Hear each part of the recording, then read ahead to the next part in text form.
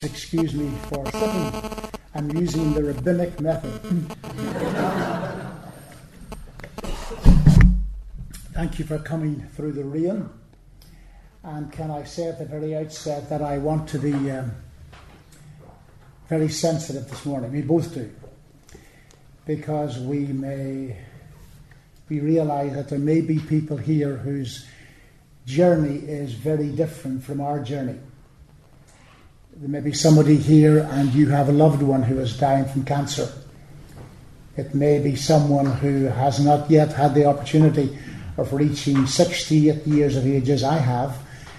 It may be someone who does not yet know the Lord. And I want to be very sensitive to that. In addition, I realise that there may be someone here and a close relative died recently from cancer, and it is all still very raw, and I certainly don't want to reopen wounds for you. Perhaps it's unlikely, but perhaps you have a fear of the big C word. But perhaps if you did, you wouldn't be here this morning. But we want just to share our story, because I'm very conscious, having lived with cancer for 10 years, spent a lot of time in hospital treatment, that everybody's situation is different. Everybody's journey is different. Everybody's treatment is different. Everybody's reaction is different. Therefore, although we will be sharing our story, we cannot do otherwise. We cannot speak for anyone else. But having sat many times in the Bridgewater Suite, which is the chemotherapy room of the City Hospital in Belfast, all kinds of people have come through there. Some of them very well-known people. Some of them responding well, some of them not. Some of them had treatment which lasted all day. Some of them had treatment which lasted half an hour. My treatment lasted 5 hours, but I saw a cross-section of people, a large cross-section coming through, and it made me realise that everybody's journey and everybody's story is very different. You may be familiar, you probably will be familiar with Robert Peston. He's the economics editor of the BBC. You will often see him interviewed on News or Newsnight or some of those programmes. He's a man with a slightly dishevelled look. And I very much appreciate him. He's a very fresh thinker. His wife died 3 years ago, and he was interviewed a year afterwards in the Saturday Times magazine about his wife's death and about the last year of their life. And I was very interested and a bit amazed to read that he and his wife, he said, never ever talked about her illness or about her upcoming death. Alison and I are on a journey. We have talked a lot. In a very real sense, we are on 3 journeys. My journey, Alison's journey, and our journey. There are parts of my journey which, some thoughts, some reactions, some feelings, physical, emotional, otherwise, which are very much part of my journey. And Alison may not know about them.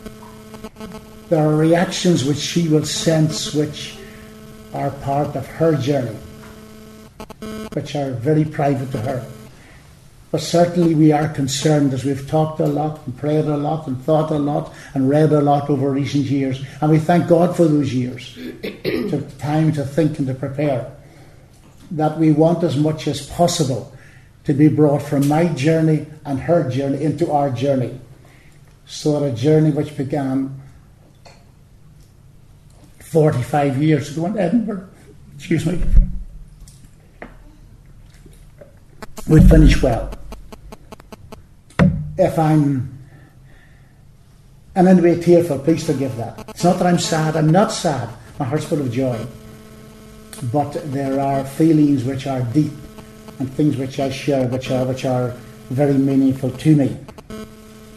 We're on a journey. In the past year, the past few years, we have been asked on several occasions to speak about our journey in some churches, our different perspectives on what it means to live with cancer. Some time ago, we went to a church where the minister introduced us, and he told the congregation that we were coming to speak about coping with cancer. When I got to my feet, one of the first things I wanted to do, very gently I hope, was to reassure the people that we were not coping with cancer. Coping almost suggests putting up with. To use a good Northern Ireland word, tholing. We are not putting up with cancer. We are living with cancer. Another word I do not understand is the word battle. Quite frequently you will read in the press that so-and-so died after a long battle with cancer. I don't understand that. I don't understand what that means. I have been living with cancer for 10 years. And during those 10 years, we have been given plenty of time to think through the issues, and many of the issues. And I want to answer some of what I think are the really pertinent questions this morning. I began with major prostate surgery in 2006, followed by several weeks of radiotherapy. I had major bowel surgery in 2009 for cancer, where part of my bowel was removed. From that point onwards, I have received 40 chemotherapy treatments. I am so thankful by God's grace that I did not respond badly to them as many people do. Yes, you have your dippy days, as I call them. But some people I know can be extremely sick and just extremely miserable, even to the point that the treatment has to be stopped. Now my cancer is progressing. I thank God that it has not been aggressive. It is progressive. The recent scan showed that the cancer, which I know, secondary cancer, which is now in both my lungs and in my liver, the cancers are progressing rapidly, and and that is certainly information which I take on board. I know some of you are interested in athletics. I have a sister-in-law here, got up at 2:30 this morning to watch the butterfly final. But I didn't, I stayed in my bed. But I'm looking forward especially to next week to the track events. And to use a sporting analogy from track events, which you will understand very well. I really sense in my spirit that I have heard the final bell for the last lap. But that's okay. Now, what I want to do this morning is to just, very as briefly as I can, and I want to be careful because I do want to encroach on Alison's time. I want to answer some questions which I think are relevant questions. The kind of questions which maybe would be in your mind if you are talking and thinking about the issue of cancer. How do I view my cancer? I dare say if when I sat in the Bridgewater Suite so many times, and all the various people came in and out from all parts of Northern Ireland and Southern Ireland, all age groups, all kinds of people, all kinds of classes. If I had said to them, how do you view your cancer?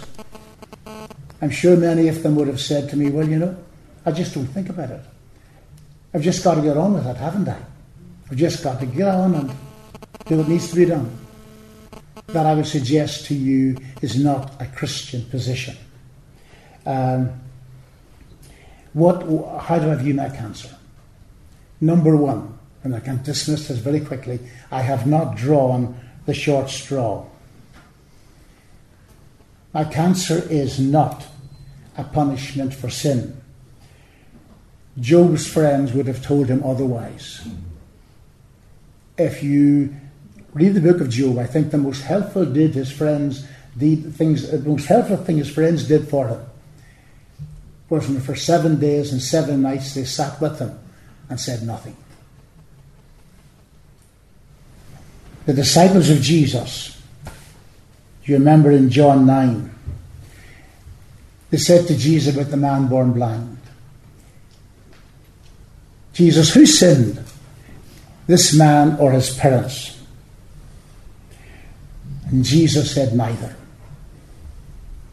This man was born blind so that the work of God would be displayed in him. Another one I would dismiss quickly is, it is not a curse. I have been told to my face that my cancer is a curse. I do not accept that. It is not because of years of smoking and an atrocious appetite. It is not that. In many ways, we do not understand why I have cancer. I don't understand that. But somehow I believe deeply, very deeply, that my cancer is part of the purposes of God for my life. It is a path which He has called me to follow. It is a path which I gladly walk on. He knows what He is doing. He is wise. He is good. He is merciful. He is gracious. He is intentional. You remember towards the beginning of Job, when he was miserable, Job's wife said to him, are you still holding on to your integrity? Listen, man, curse God and die. And he said to her, why are you talking like a foolish woman? Shall we accept good from God? Not trouble? I believe that God is all good. He is all wise. He makes no mistakes. He knows in all of our lives what He is doing. He is sovereign. When I first became a believer in Trinity College, Dublin, a good many years ago, at that time one of my great encouragers was my friend over here, Ken Clark, who was down the road a bit from me. He taught me some good patterns.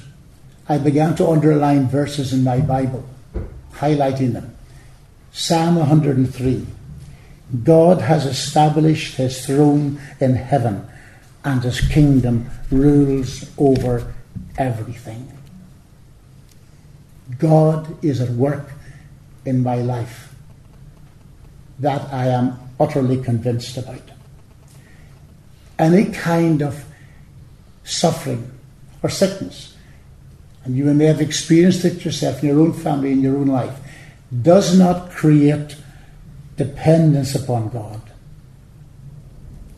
but it always highlights dependence upon God. So in terms of my sickness, my illness, my terminal illness, God has allowed it, and He is good. Do I believe in healing? Absolutely. Certainly. How can you be a Christian? How can you read the Bible and not believe that God does and can heal, and does? As a Presbyterian minister in various presbyteries in which I was in, I was on the healing committee, prayed for many people, and saw evidence of people benefiting.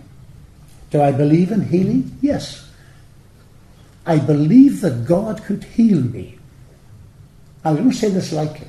I believe that God could heal me before I leave this room today, because He is God.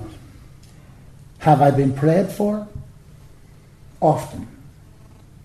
I've been prayed for with the laying on of hands, anointing with oil. I've been prayed for according to the instruction of James 5. If anyone is sick, call the elders. I've been prayed for many times in coffee shops and all kinds of places. And even now I am still open to being prayed for, very much indeed. Am I conscious in any way of having received healing? Yes and no. No, in the sense that there is evidence, clear evidence, that cancer continues to grow in my body. The most recent scan has shown that the cancer is increasing in my body. I have little energy. I have very little appetite.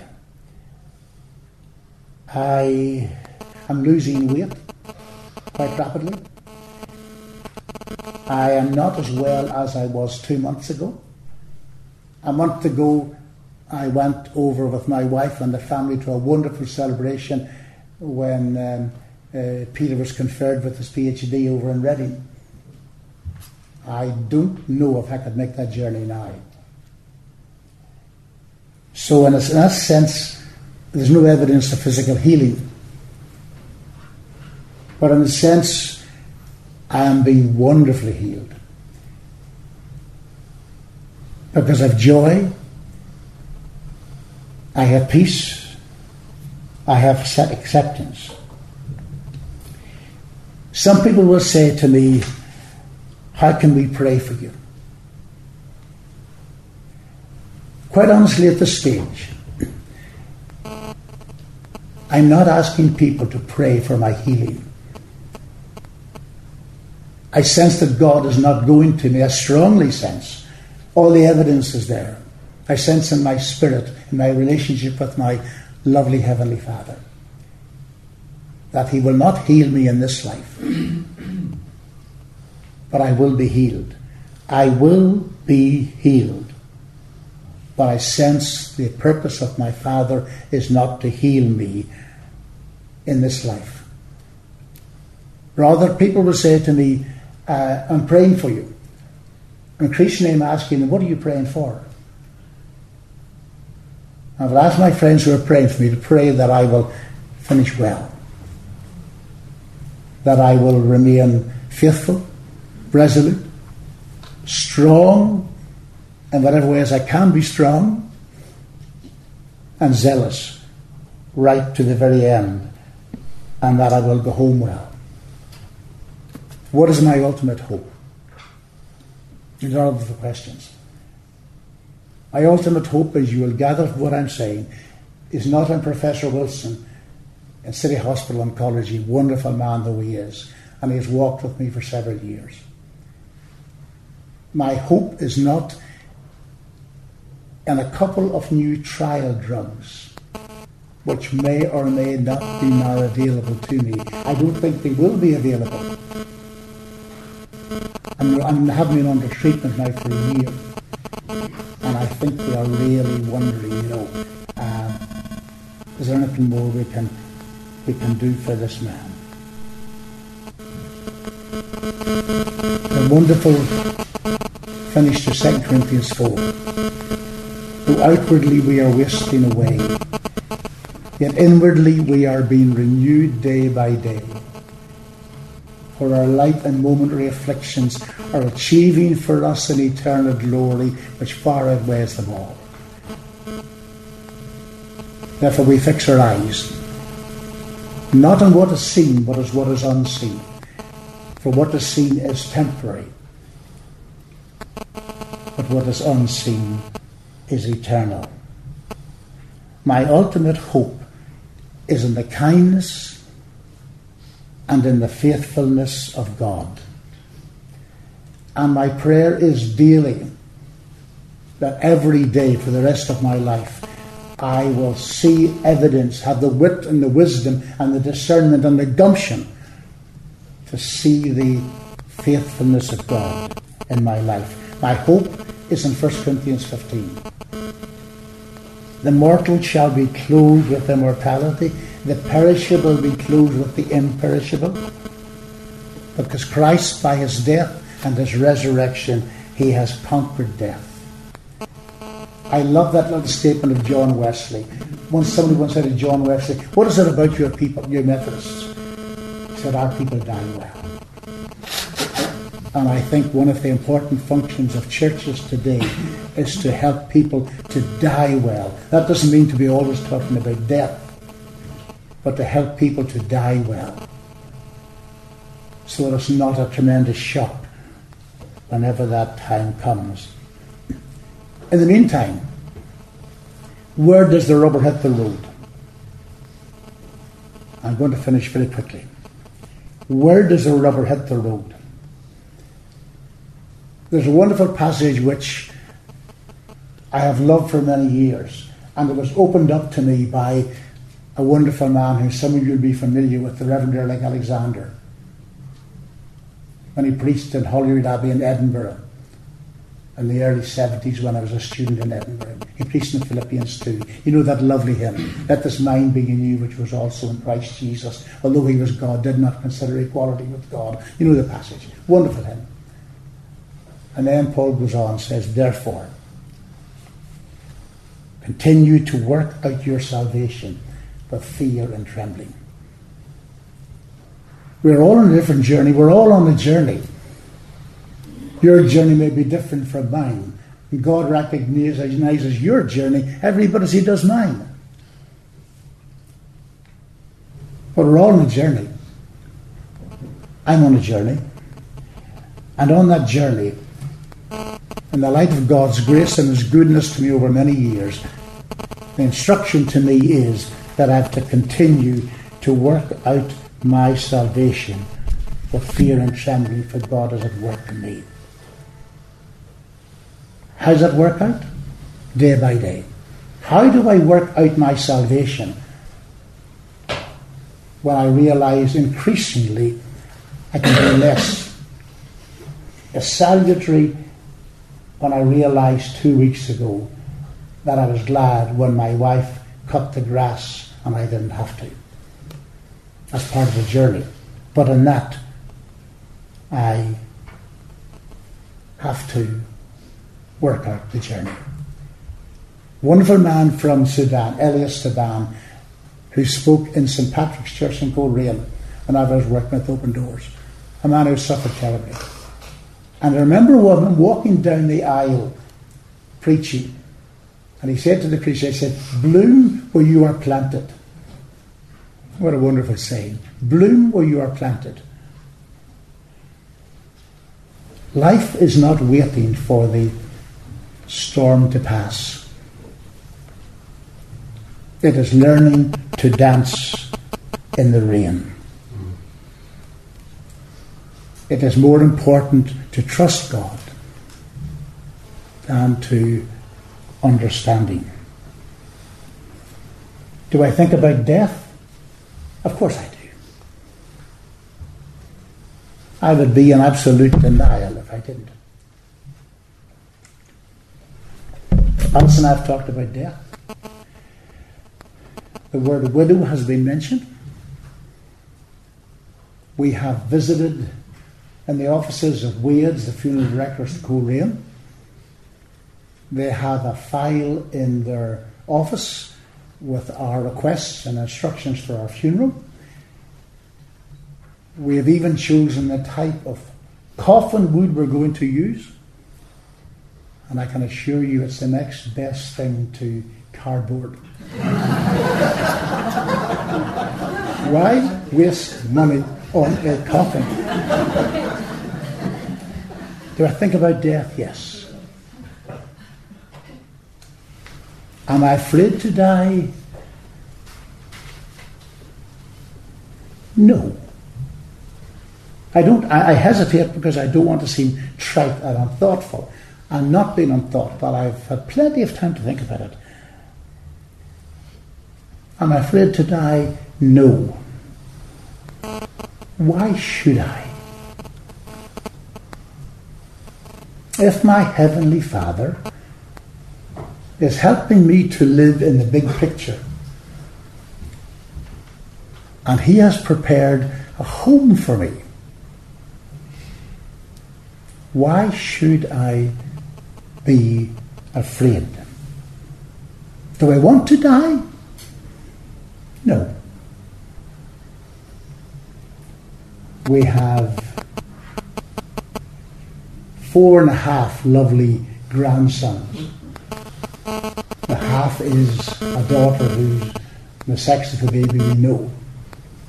Lovely children.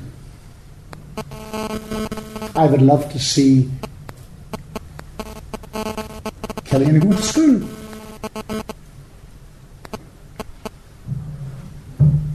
I would love to see our little grandsons in Brussels growing up. Of course I would. But am I afraid to die? No. Because any concerns about the process which might be involved in dying, I'm already beginning to make contact with Macmillan. Any concerns, any thoughts are driven out by joy. I came across a lovely quotation recently and I love it. Joy, listen to this, this is wonderful. Joy is a settled assurance that God is in control of all the details of my life. The quiet confidence that ultimately everything will be all right. And the determined choice to praise God in all things. Let me read that again. I think it's profound. Joy is a settled assurance that God is in control of all the details of my life, the quiet confidence that ultimately everything will be all right,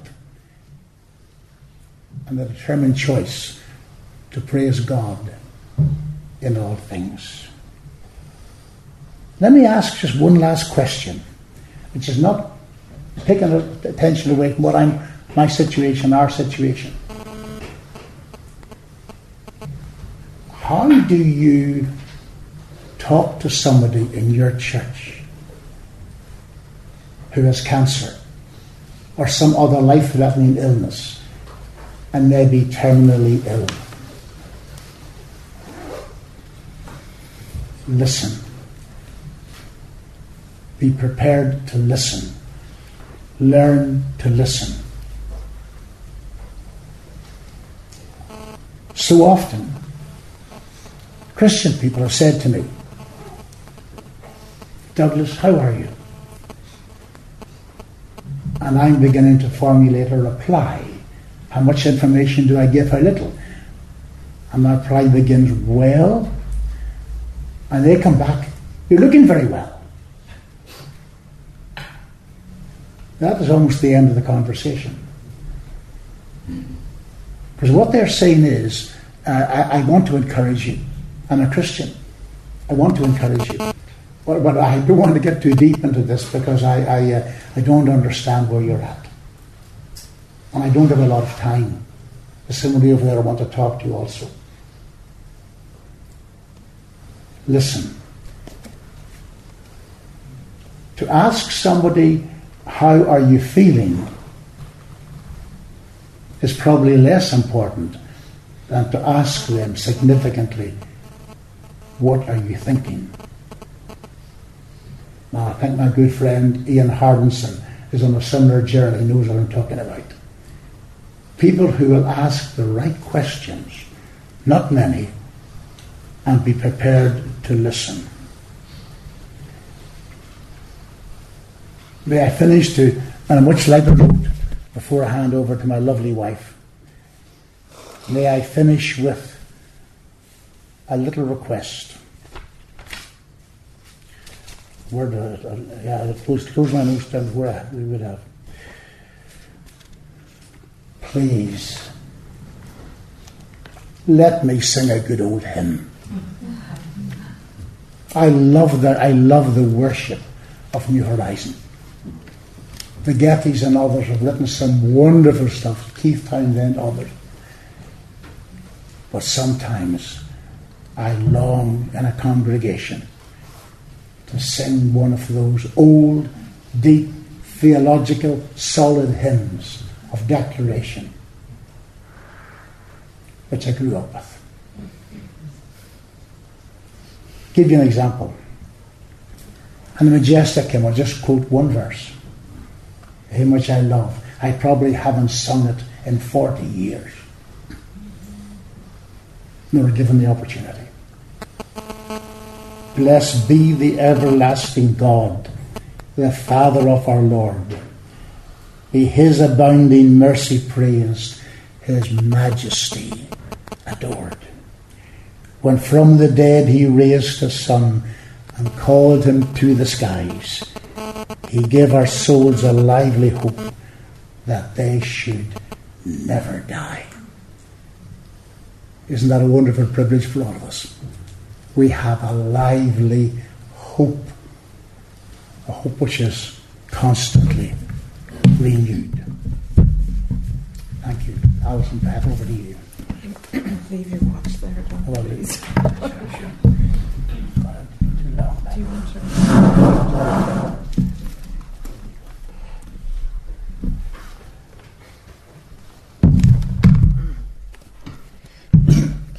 He is the best communicator. Mine will be different.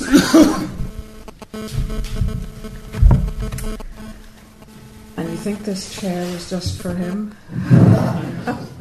Thank you, Fanta. I just want to put this in a little bit of our present context for a moment. Life for us over the past couple of months has been very busy. We're both very tired. We've had a lot of family coming and going through our home. I personally have not had a lot of time in preparation. It's in my heart. It's in my being. We have no wonderful PowerPoint. So that is the context from which we come to you. The miracle is that we are both here, and we're very thankful that God has allowed us to do this, because we just feel passionate about sharing this journey with others. It's a journey not of despair. It's a wonderful journey of deep contentment and joy. And I want to thank New Horizon for the opportunity to share this journey with you. We do so with no special qualification or expertise other than to say that for all of us who love the Lord and call ourselves Christians, we are all on this same journey of edging home to heaven. And for each of us, that journey will be unique and it will look different. And I just want to reiterate to what Douglas has said. As we share, we do so very gently, out of deep sensitivity. We do not want to minimize in any way the pain of anybody in this room or anybody who may listen to our story. But we can only be true to our own story and where we're at on that journey. And we don't want anybody to think of us as brave or special.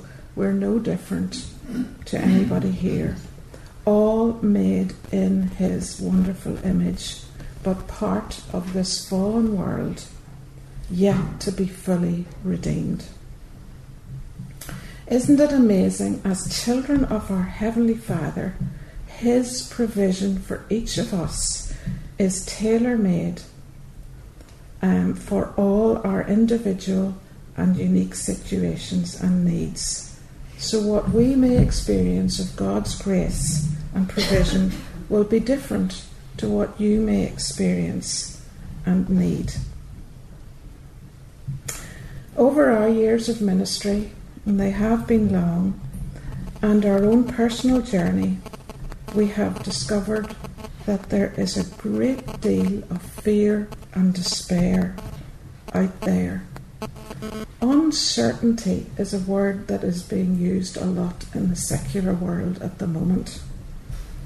Uncertainty is not a word we would use on our journey. And sadly, we have found this fear and despair quite prevalent in the Christian world around sickness and cancer and death. I'm going to set our story in a little bit of a broader context, and then I'm going to talk about much more personal issues. In our culture today, death is one of the taboos, sadly even in the church. It's very often only spoken of at funerals. How often have we heard a wonderful sermon on what it is like for the believer to go home to heaven? We also live in a very sanitized culture, I believe, with amazing support structures around us, the welfare system and the NHS. And I just want to expand on that a little. Many people, groups of people, are found in different institutions and buildings. Disability is in one place. Old age is in another place in our old people's homes. Cancer is in another building. We need to learn to integrate these groups of people much more within our church life. I could expand on that, but I don't want to take the time. Our culture has also become very youth-orientated, consumer-driven, health-worshipping, and death-denying. And this very often means that death is all right at arm's length. It's okay in a book, or on the news, or in a film. But when it comes to our door, or to our neighbour, or to our workplace, it's an entirely different matter. We either deny that it's happening, we despair, we don't think about it, or dare I say that in some parts of the Christian world, believe that God is going to heal us from every sickness that comes our way. And I just want to take a moment to speak very gently into the whole area of healing. I, like Douglas, believe in healing, know that God could heal in the twinkling of an eye, have prayed for people to be healed, but I feel today that there is an element out there where people are being prayed for healing without a correct balance on the whole area and theology of suffering and pain and illness. And so they have a distorted view of suffering and death within the family. And in our ministry, we have walked alongside many who have been damaged because they haven't been ready or prepared. I have also evidenced a dangerous misquoting of Scripture. For example, Isaiah 53, with his stripes we are healed. I want to refer you to this wonderful book by Joni Eareckson, and I'll talk about her again in a few minutes. A Place of Healing, Wrestling with the Mysteries of Suffering. And the comment on that verse in Isaiah 53 is, Isaiah 53 primarily deals with the spiritual being of man. Its major emphasis is on sin and not sickness. It focuses on the moral cause of sickness, which is sin, and not on the immediate removal of sin's results, sickness.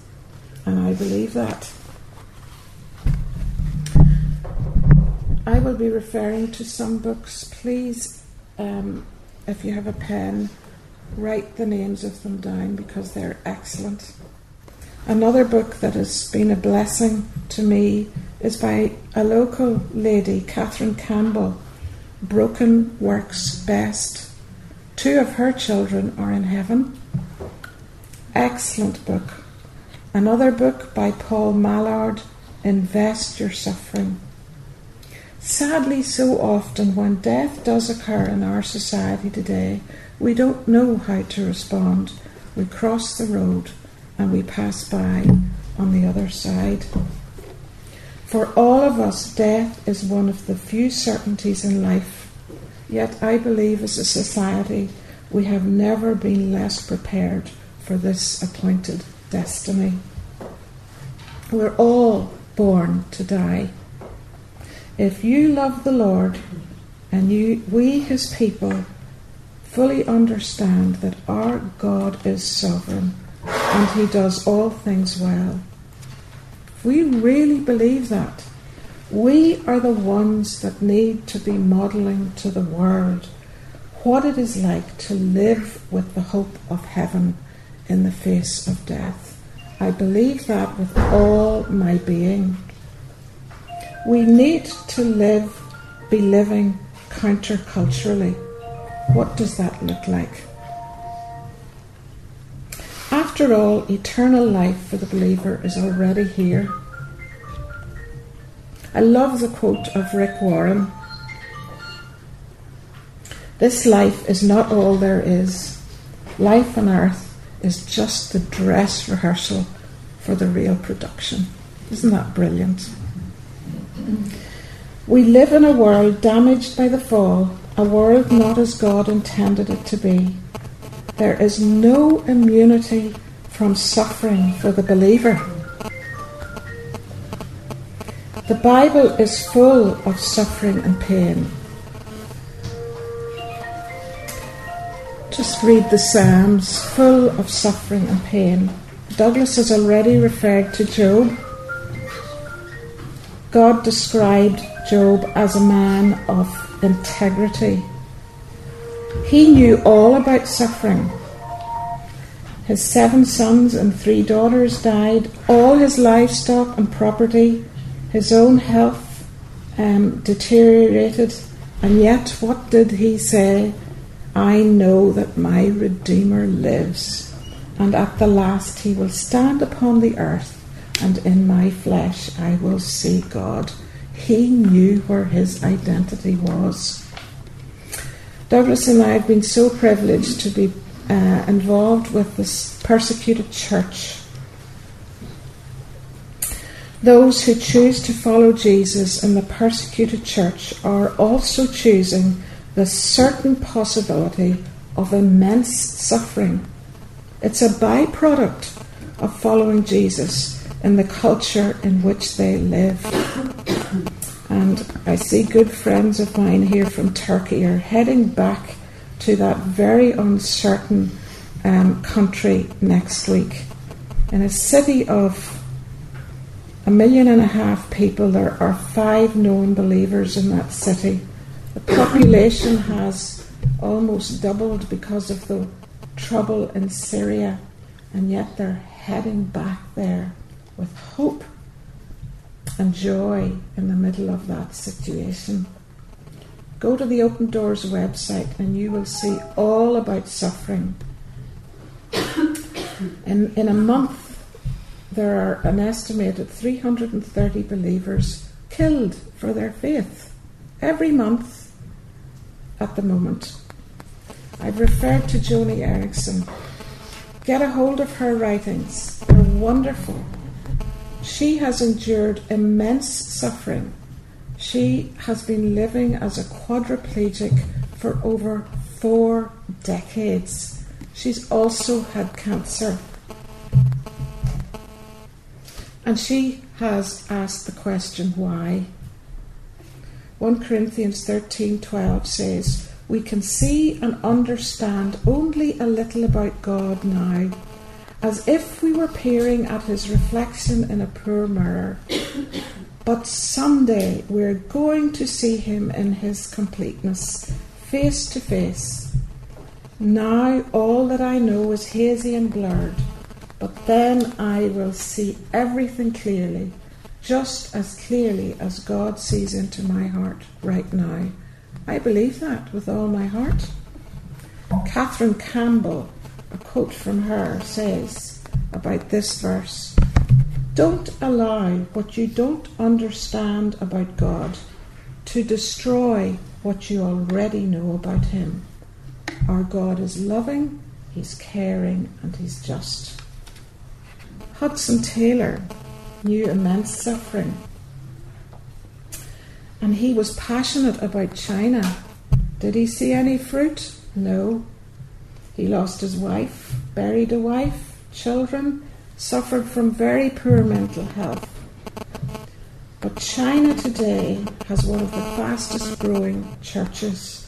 I read in the Times magazine only last month, China is on course to become the world's most Christian nation within 15 years. The number of Christians in China is growing so steadily that by 2030 there will be more churchgoers than there are in America. What amazing fruit. What an amazing God. Jesus himself was born to die, the sinless Son of God, at 33 years of age.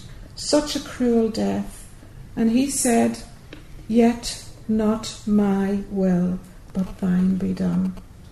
As believers, we will have gloriously renewed bodies at the resurrection because of the cross. And Jesus did this for us to provide a way to reconcile us to God. Jesus himself said, "I go to prepare a place for you." 2 Corinthians 5:1 says, "When this tent we live in, our body here on earth, is torn down, God will have a home for us in heaven for us to live in, a home he himself has made, which will last forever." I recommend to you the wonderful book by Randy Alcorn, just entitled Heaven.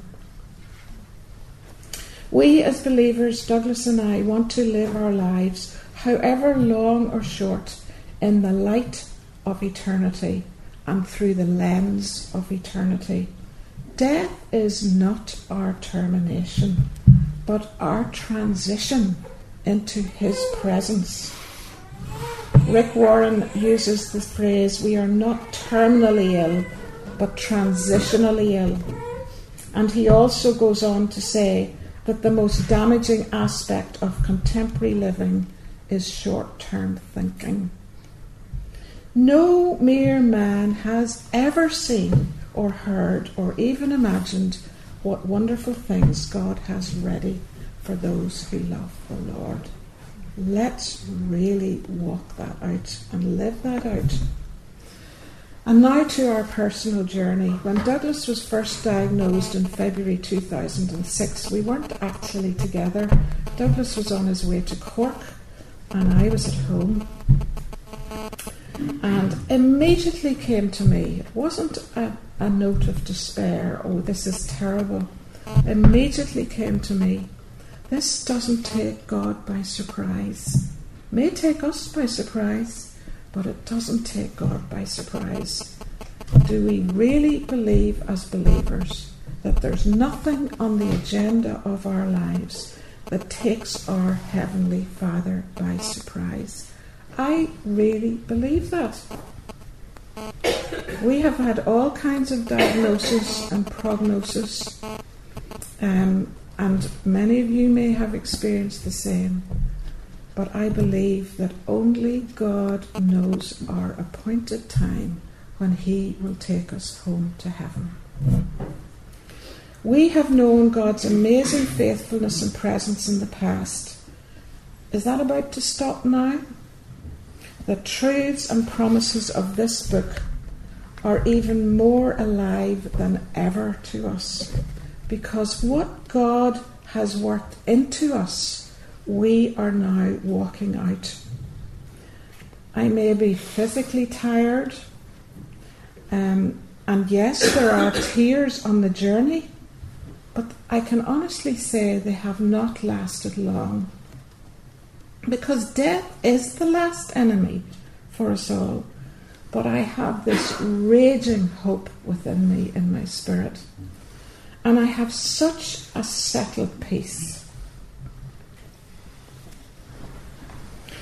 We have made preparation for our future. When Doug was told that he had secondaries, we began to do lots of practical things. Doug mentioned the name widow. Where did I want to be left? A widow. And so that meant I've had 18 moves in my lifetime. I really am a bit of a gypsy. And I needed to find a place where I would have people who would walk with me confidently on this journey, and spiritual people who would be with me when Doug goes home to heaven. And so we made that move again back to Portstewart. We have sorted out our will. When we made that move, we did lots of clearing of stuff.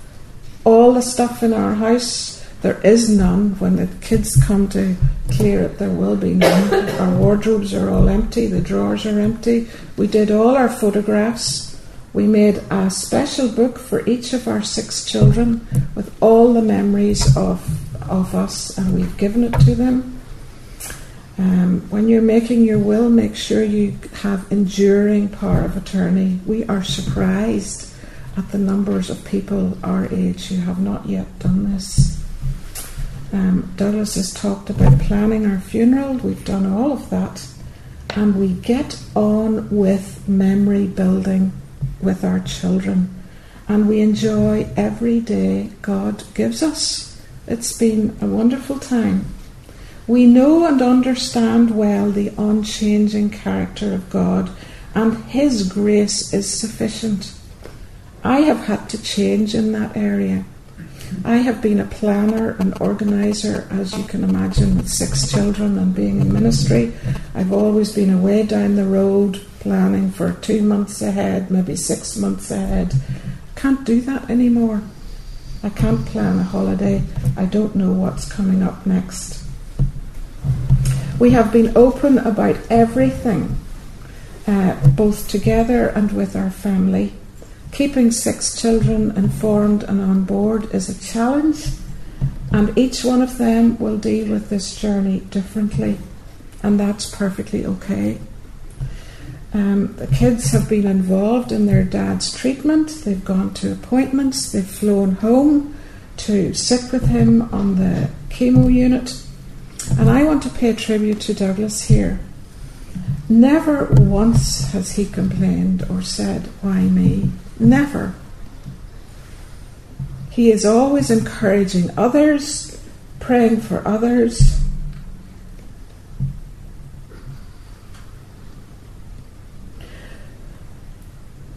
Here are a few observations from my point of view.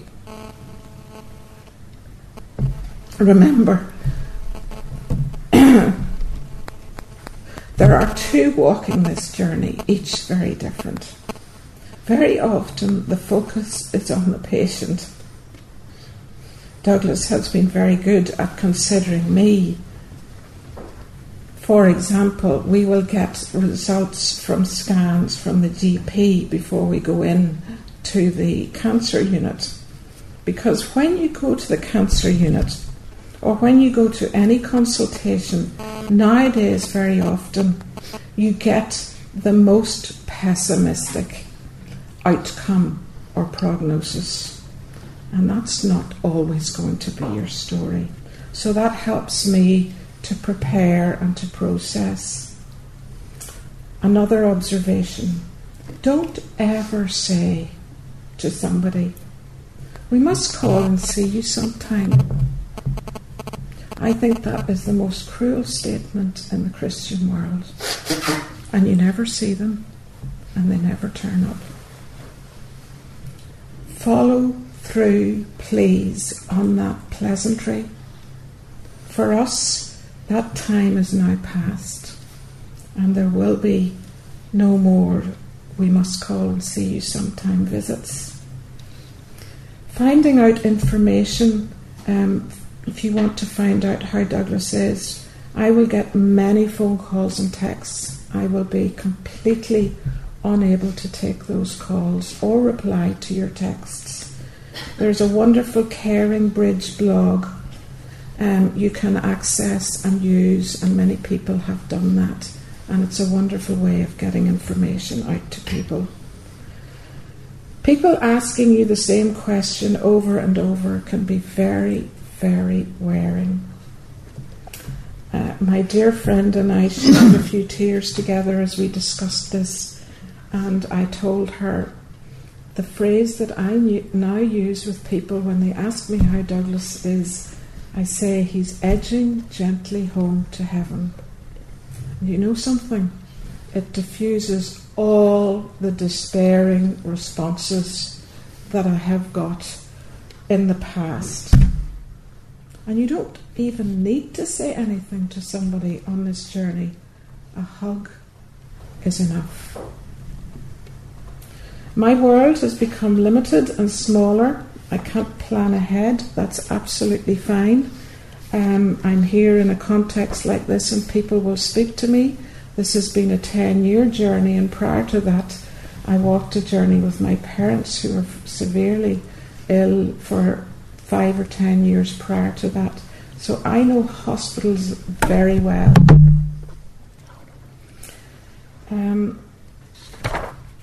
Be a risk taker. If you have a spare ticket for a concert, phone me. Offer it to me. I may say no, but I may say yes at the last minute. I had a lovely experience a few weeks ago. I met Keith Getty.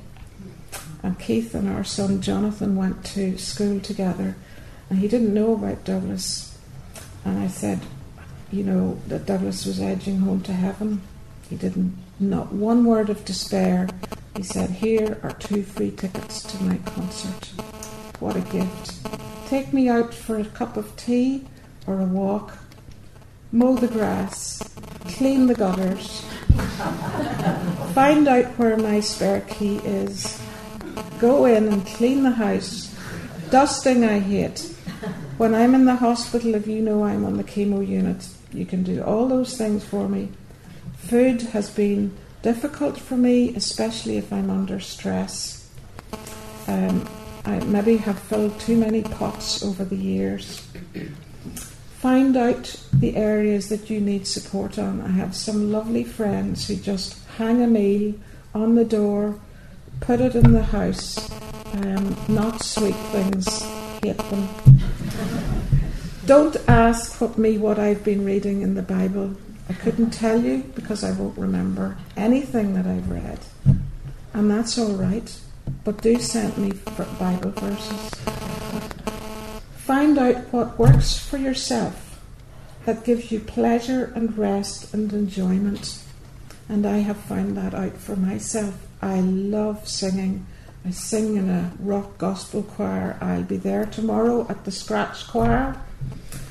The garden gives me great pleasure. Handwork, I've knit more jumpers and done more stuff. Listening to the radio, mentoring young people and encouraging young people. Don't feel guilty because you can't go on the church rota. But do ask me occasionally to do something so that I can still feel connected. Today's world is full of unhealthy independence and isolation, and my time is gone. We were made for relationship. I have observed over the years in ministry an increasing level of isolation and loneliness in the Christian family. Hospitality is virtually gone. Here again, we need to relearn to live counterculturally. As Christians, we shouldn't be spectators in each other's lives. We need to look for and listen to the hum of God's recreative life in each other's story and confession. We need to dignify people with their story and listen.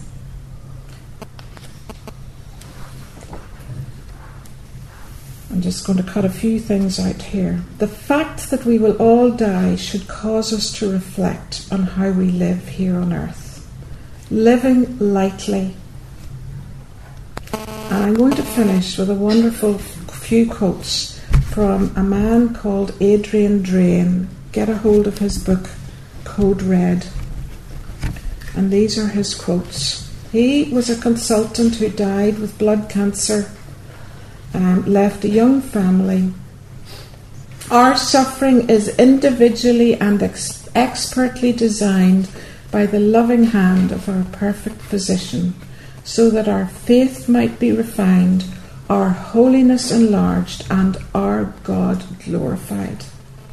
And I love this. Suffering is not a problem requiring a solution, but a mystery requiring a presence. And so, like Andrew Drain, we ask along with him the question, where is the hope of your faith? Where is your strength really based?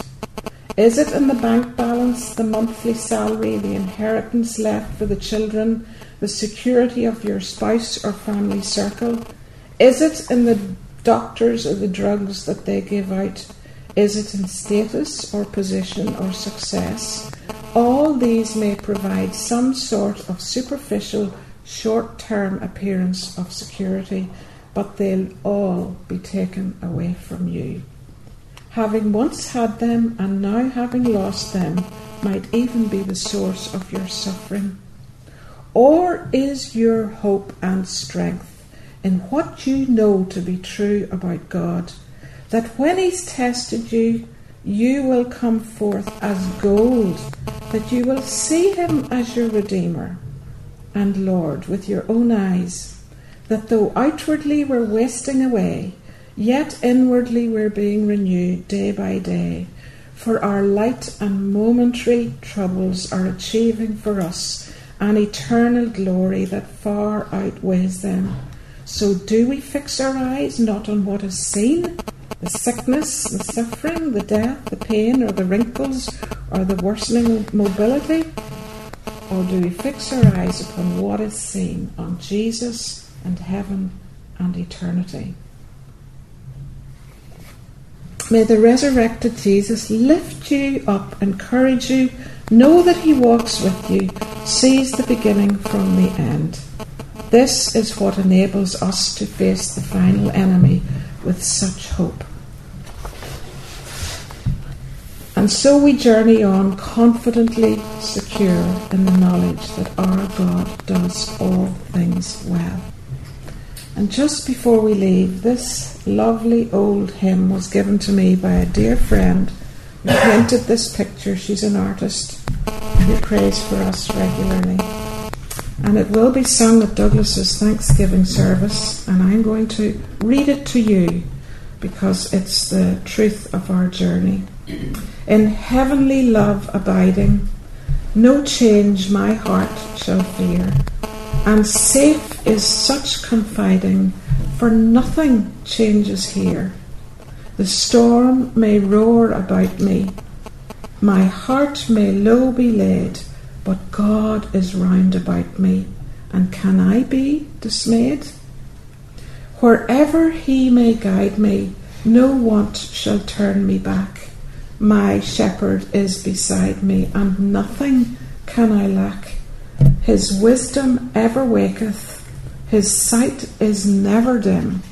He knows the way He taketh, and I will walk with Him. Green pastures are before me, which yet I have not seen. Bright skies will soon be o'er me, where the dark clouds have been. My hope I cannot measure, my path to life is free. My Saviour has my treasure, and He will walk with me. Thank you for your patience and for your listening. Over to Paul.